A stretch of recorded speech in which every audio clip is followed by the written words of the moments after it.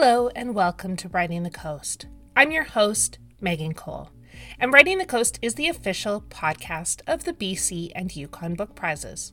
On Writing the Coast, you'll hear conversations with the winners and finalists of the annual BC and Yukon Book Prizes, as well as interviews with book lovers from across the province and territory. I first met my guest for this episode when I was a student at the University of Victoria, which was a long time ago, and I was registered for an ethnoecology class in the Environmental Studies department. Now, if you're not sure who I'm talking about, here she is to introduce herself. My name is Nancy Turner. I'm a botanist and ethnobotanist. That is someone who's interested in the relationship between people and plants. And I've had the privilege of living and working in this part of Canada and on Vancouver Island and in British Columbia since I was 5 years old when we moved here. Since I was in my late teens, I started working with and learning from Indigenous elders, knowledge holders about plants. And I've continued that work and that learning journey over many decades now, over 50 years, and have done my very best to learn accurately and to work with elders and knowledge holders to promote their knowledge and to make sure that it doesn't get lost to future generations. Nancy Turner co-wrote Lushime's Plants, Traditional Indigenous Foods, Materials, and Medicines with Dr. Lushime Arvid Charlie. Lushime's Plants is a finalist for the 2022 Roderick Haig Brown Regional Prize and the 2022 Bill Duthie Booksellers' Choice Award. In our conversation, Nancy talks about what drew her to ethnobotany and why we need books like Lushime's Plants. Nancy starts our conversation with a reading from Lushime's Plants. I'm going to start by reading from the introduction of the book. Lushime, Dr. Arvid Charlie, is a respected elder and botanical expert of Cowichan tribes and a fluent speaker of his Ho'okamitnam language. His knowledge of plants is truly remarkable and comes from deep training and experience starting in his earliest childhood years. He learned this knowledge from his great-grandfather, Lushime, whose name he inherited, his great-grandmother and others of their generation who grew up in the last decades of the 19th century. And then I go on to describe how I came to know Lushime back in 1999 when I was helping to lead a workshop for the Cowichan tribes, and Lushime was as well. We met each other and realized right away that we both had a strong affinity for plants, and I realized also the depth of his knowledge. And at that point, we decided to work together to create this book. So it's been decades in the making, with many, many times that we've spent together out on the land and in his home, and just my learning from him, his experiences, watching him as he prepared different plants. And it's just been a remarkable learning journey for me. So I'll just read a little bit more about Lushime. Lushime was born in Quamachan, one of the villages of the Cowichan Nation, in 1942. His mother, Violet, passed away in December 2016. His father, the famous carver and artist Simon Charlie, passed away in May 2005 at the age of 85. Lushime, his namesake great-grandfather, who was born in 1870, lived until Arvid was about 6 years old and had a big influence on his life, teaching him about plants and medicines even at the tender age of 3 to 4 years old. Even as a boy, Arvid was a hunter and fisher, contributing to his family's meals and provisions. His formal Western education ended in grade 8. And then a little further on June 5th, 2007, Lushime received an honorary Doctor of Letters degree at Malaspina University College, now Vancouver Island University. in recognition of his tremendous contributions to the teaching of Coast Salish culture and traditions, as well as his commitment to environmental sustainability and to preserving the Hokomi'nam language. Lushtsim is a special and unique man. Not only does he hold exceptional knowledge about the plants, language, culture, and environments of the Cowichan people, but he is a kind, generous, and distinguished teacher and elder who has learned what he knows from primary knowledge holders of past generations and through extended time spent on the ocean, rivers, and lakes, and in the forests, prairies, and woodlands of his home place. He's committed to passing on this knowledge in a good way for the benefit of all of us, but especially of his people. With his teachings and his vision, he is an inspiration to so many. He holds to the message passed on to him by his elders. Quote, "Learning never comes to an end. Keep expanding your knowledge in all areas. Do all the things you want to do when you are able and comfortable, but don't ignore or neglect your families in the process." And that's from his speech when he received his honorary degree. So it's been such a privilege for me to have spent this time with Lushtsim and to have learned from him and to help support his wish to pass his knowledge along to the next generations to come. And did you want to read a little bit from the section on the yew trees too, Nancy? Yes, thank you, Megan. Yes, we recorded our interviews over the years, so I have a lot of first-hand words from Lushtsim, and we tried to include those in the book because it's far better for to be able to use Lushtsim's own words.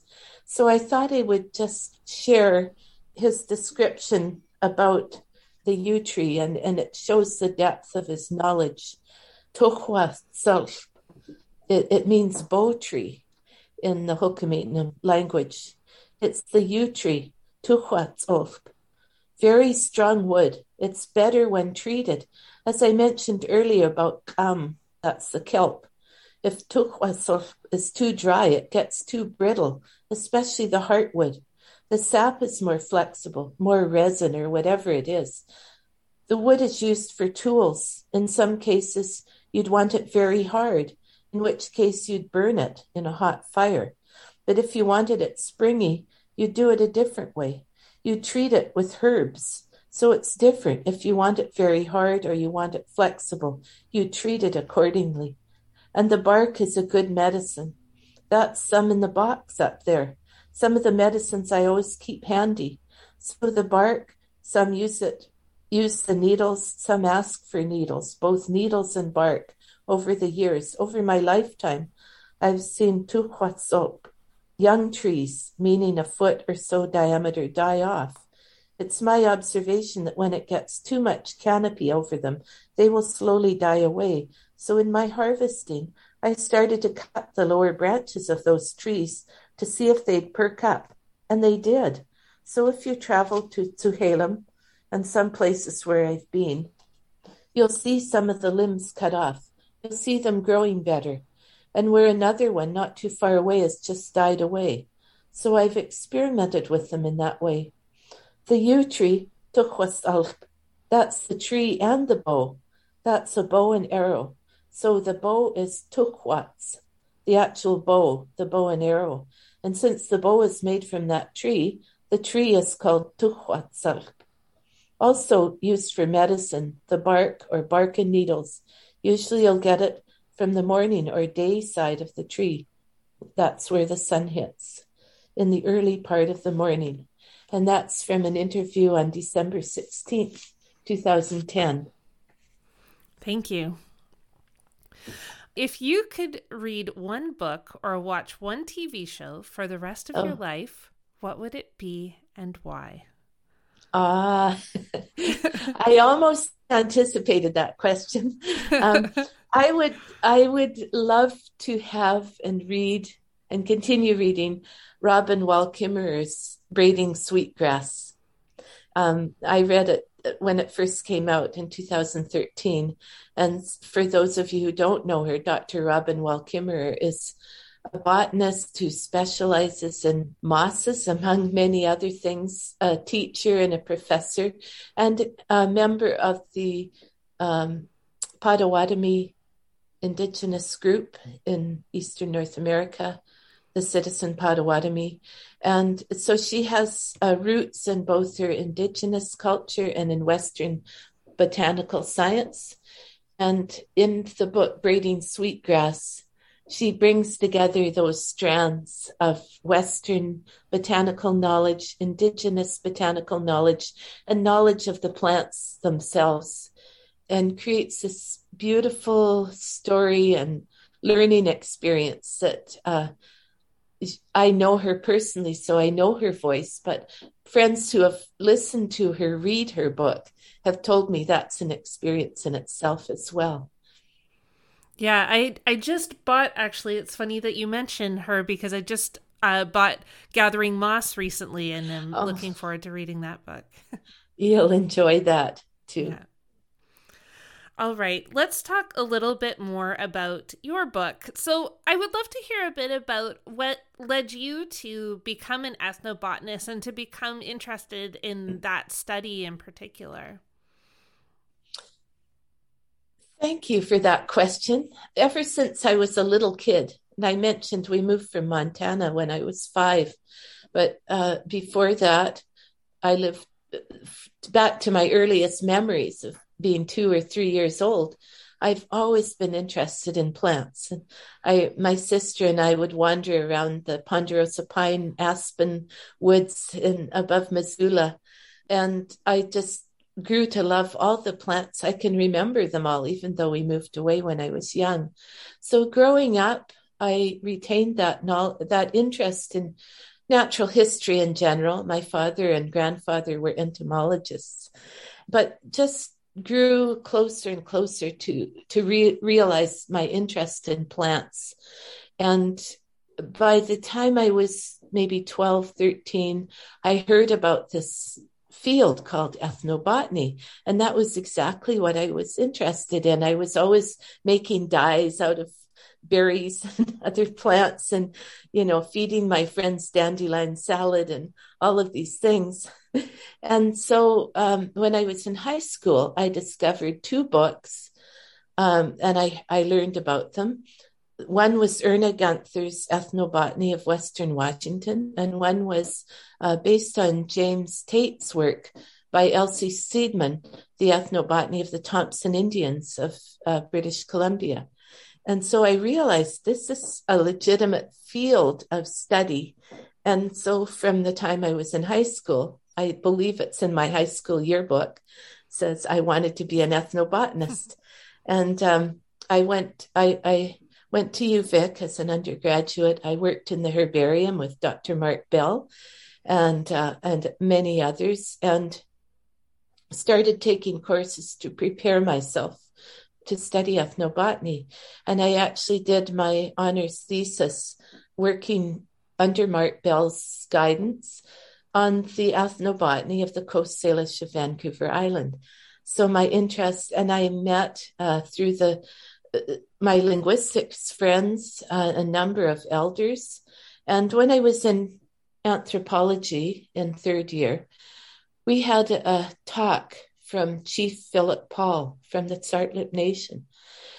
I was totally blown away by that talk as a 3rd year student, because he talked about the residential school. He talked about colonialism. He talked about all of these things that I had no notion of or understanding of at all. And it opened a door to a realization of what had happened.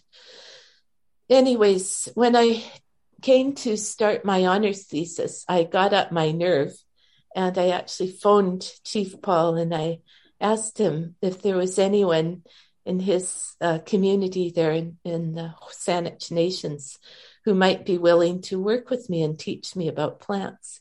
And I still remember him saying, "Oh, so you want to learn all our secrets, do you?" And I said, "Oh, no." And then he laughed. He was teasing me. And that's a good sign, to be teased. And anyway, he introduced me to his father, Christopher Paul, who lived out at Sartlip, and Christopher was willing to work with me. And every Tuesday afternoon, I would go out to visit him with an armload of plants. And he would tell me about them. And he also grew camas in his garden. And he was very familiar with a lot of plants. And his mother was Cowichan as well. So he also knew the Cowichan names. I also worked with Richard and Maud Harry and some other elders from those days back in the late 60s. And so that's where I got my start and my interest, going all that way back. So it was such a thrill to be able to work with Lushtime, someone who also had roots in deep back in the generations, and to continue to learn from him. Yeah. What was it like to work on this book, Nancy? Because like you said, it was kind of a 10-year process, which is a long time to work on a book. And I can only imagine the knowledge and all the experiences you had to include in this. But it's not a big book. I mean, it's so rich with information, but it's not a large book. How did you narrow down what to include? And was that something you worked on with Lushtime to make sure it captured everything accurately? Yes, I mean, everything that I kind of put the book together, but as you can tell, Lushtime is a huge part of it. He is the main part of it, and it's his words and his knowledge that we're featuring. But it is focused on his knowledge. So there are lots of knowledge holders in the Cowichan area, Hul'qumi'num speaking peoples, and in related communities. And at first I was thinking, we would make it broader and cover the Cowichan, all of the Cowichan tribes in this book, but realized that no, this is really about the knowledge of one individual who had this special background in history that enabled him to learn about and to experience these plants and its firsthand knowledge. And so that's why the book might seem fairly focused, because it is focused on the knowledge of Lushtime. And we didn't try to include, there's other information about medicines or other people's stories and experiences, but we just decided to focus on this, on his knowledge for this book. Yeah. It's interesting, and I grew up with my dad hiking around WSÁNEĆ lands, and we always had that book, Plants of the Pacific Northwest, the BC, Oregon, and Washington one. And when I was recently reading Field Notes by Helen Humphreys, which is about her year in an herbarium in Ontario, she comments on how often, like, plant identification, it doesn't connect it to the land and the people who used it. It's a very colonial look at things. And I wondered what you think of that, and how we need to change how we see plants and their relationship to the land and to people. Yeah, absolutely. The herbarium specimens, and I worked in the herbarium for a number of years, and am very familiar with a lot of herbaria and recognize their incredible value as records of plant distributions and plant taxonomy and so forth.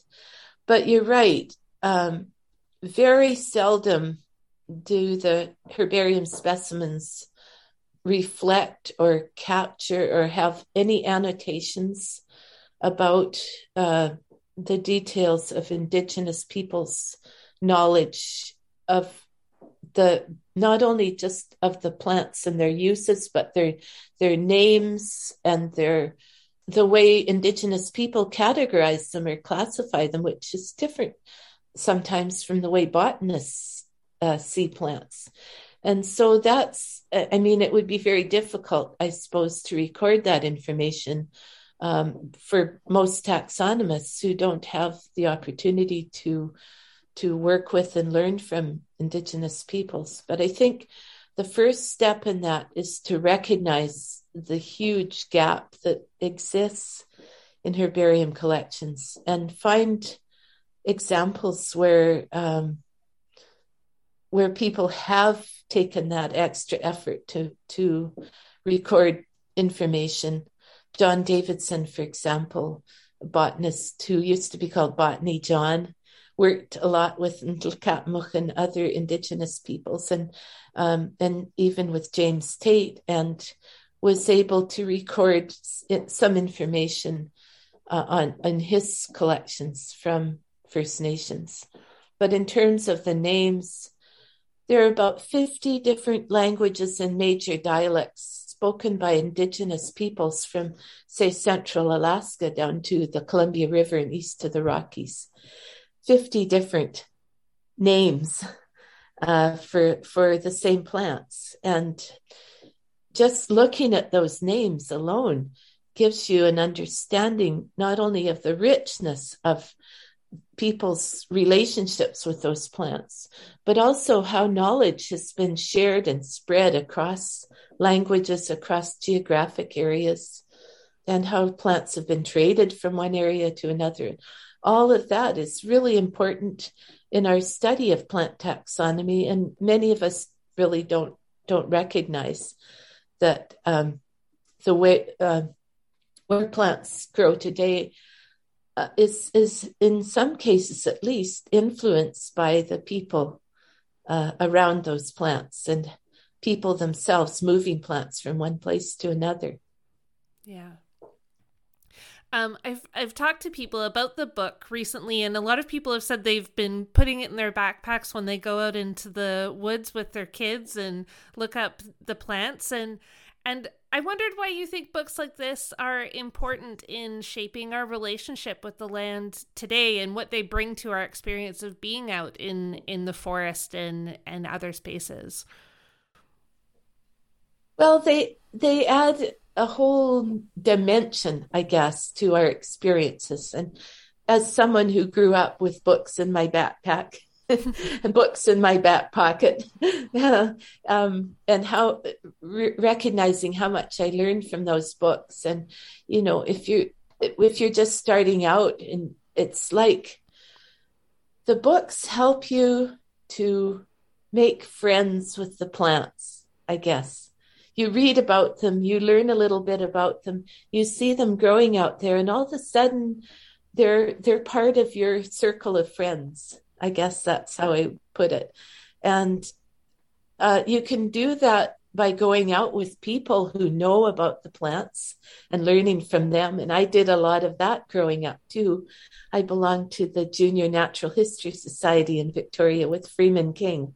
And I went out with Miss Melbourne and Miss Lemon and a bunch of people from the Victorian Natural History Society who found that I really love plants, and they would introduce me to books about them, but also take me out and show me the mosses and plants that I wasn't familiar with. So it's just, the books are just one other way of getting to know plants and learning from other people about them, learning from people who've studied them and spent a lot of time with them. And so it increases your enjoyment of your experience getting to know the plants, just as it would increase your enjoyment of getting to know new people and making new friends by learning more about them. Yeah. How have Luciem's teachings impacted your relationship with the land and plants? Well, whenever I go out, I think of Luciem a lot. And I think of the plants that he's told me about. And I think of his growing up and his ancestors and what it must have been like for them, 1,000 years ago in this place. He really is, to me, he's like a hand reaching back into the past. And that enriches my experiences tremendously. Yeah. And the two of you together working on this book have shared these teachings now with readers, and why do we need these teachings now? What can we learn that from this book and his words? I think more than ever before, we need to come collectively to an understanding of the impacts that we're having as people on the earth. And part of those impacts, I think, are what I call homogenizing the world. We're bringing plants from Europe, grasses and invasive species of different kinds for various reasons. We're introducing them to Canada, to Australia, to, other parts of the world, New Zealand. And in doing so, those species that come from other places are replacing some of the species that grow here naturally. And also another aspect of learning from people like Liz Cheam is to recognize that locally living people, Indigenous peoples around the world who have lived in one place for generations have learned how to care for those places. And that's what all of us need to learn how to do. We need to get to familiar with wherever we're living and make that truly our home by caring for all the habitats and the places that are there and the species that are originally from that place, making sure that they don't disappear, making sure that they're not totally subsumed by this homogenizing process of urbanization and industrialization of the landscape, over harvesting and damage to the land that occurs when we clear cut log, or when we plow up the land, when we build our superhighways, all of those things, the impacts that we have, we need to learn about them and we need to reverse that. And there's a lot of wisdom in the knowledge of people like Liz Cheam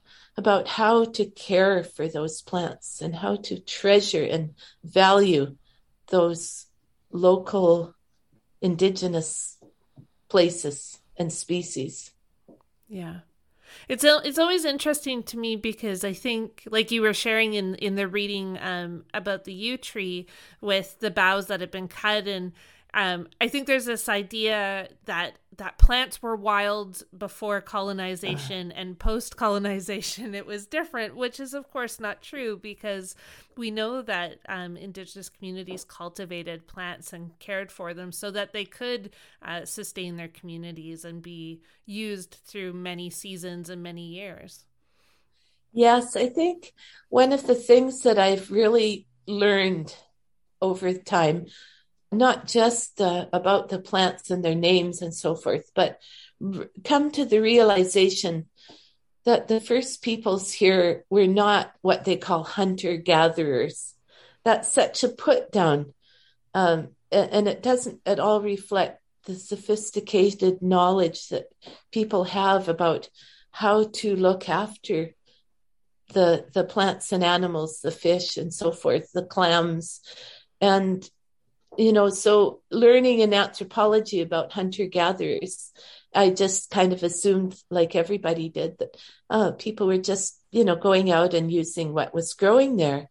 But after learning from many, many different elders, all the different ways that people looked after the plants, everything from the use of fire, very careful, controlled burns to maintain mosaics of clearings and different successional stages that promoted the growth of berries and camas and so forth. So from burning and clearing to terracing to pruning and coppicing different plants, shrubs, scattering seeds and propagules, replanting and transplanting seeds all over, all of these different methods that we're finally in general society starting to come to recognize with, say, the work that's been done with the clam gardens, and the work that's been done with Camas Prairies and that, we're finally coming to recognize what I think has been a critically important oversight for so many years about the way the relationships with Indigenous peoples and their lands. That was Nancy Turner. Lushime's Plants is a finalist for the 2022 Roderick Haig Brown Regional Prize and the 2022 Bill Duthie Booksellers' Choice Award. If you would like to find out more about the BC and Yukon Book Prizes, visit our website, bcyukonbookprizes.com. You can also find us on Instagram, Twitter, and Facebook. Next time on Writing the Coast, you'll hear my conversation with Ruth Ozeki. Ruth's book, The Book of Form and Emptiness, is a finalist for the 2022 Ethel Wilson Fiction Prize. Thanks for listening to Writing the Coast.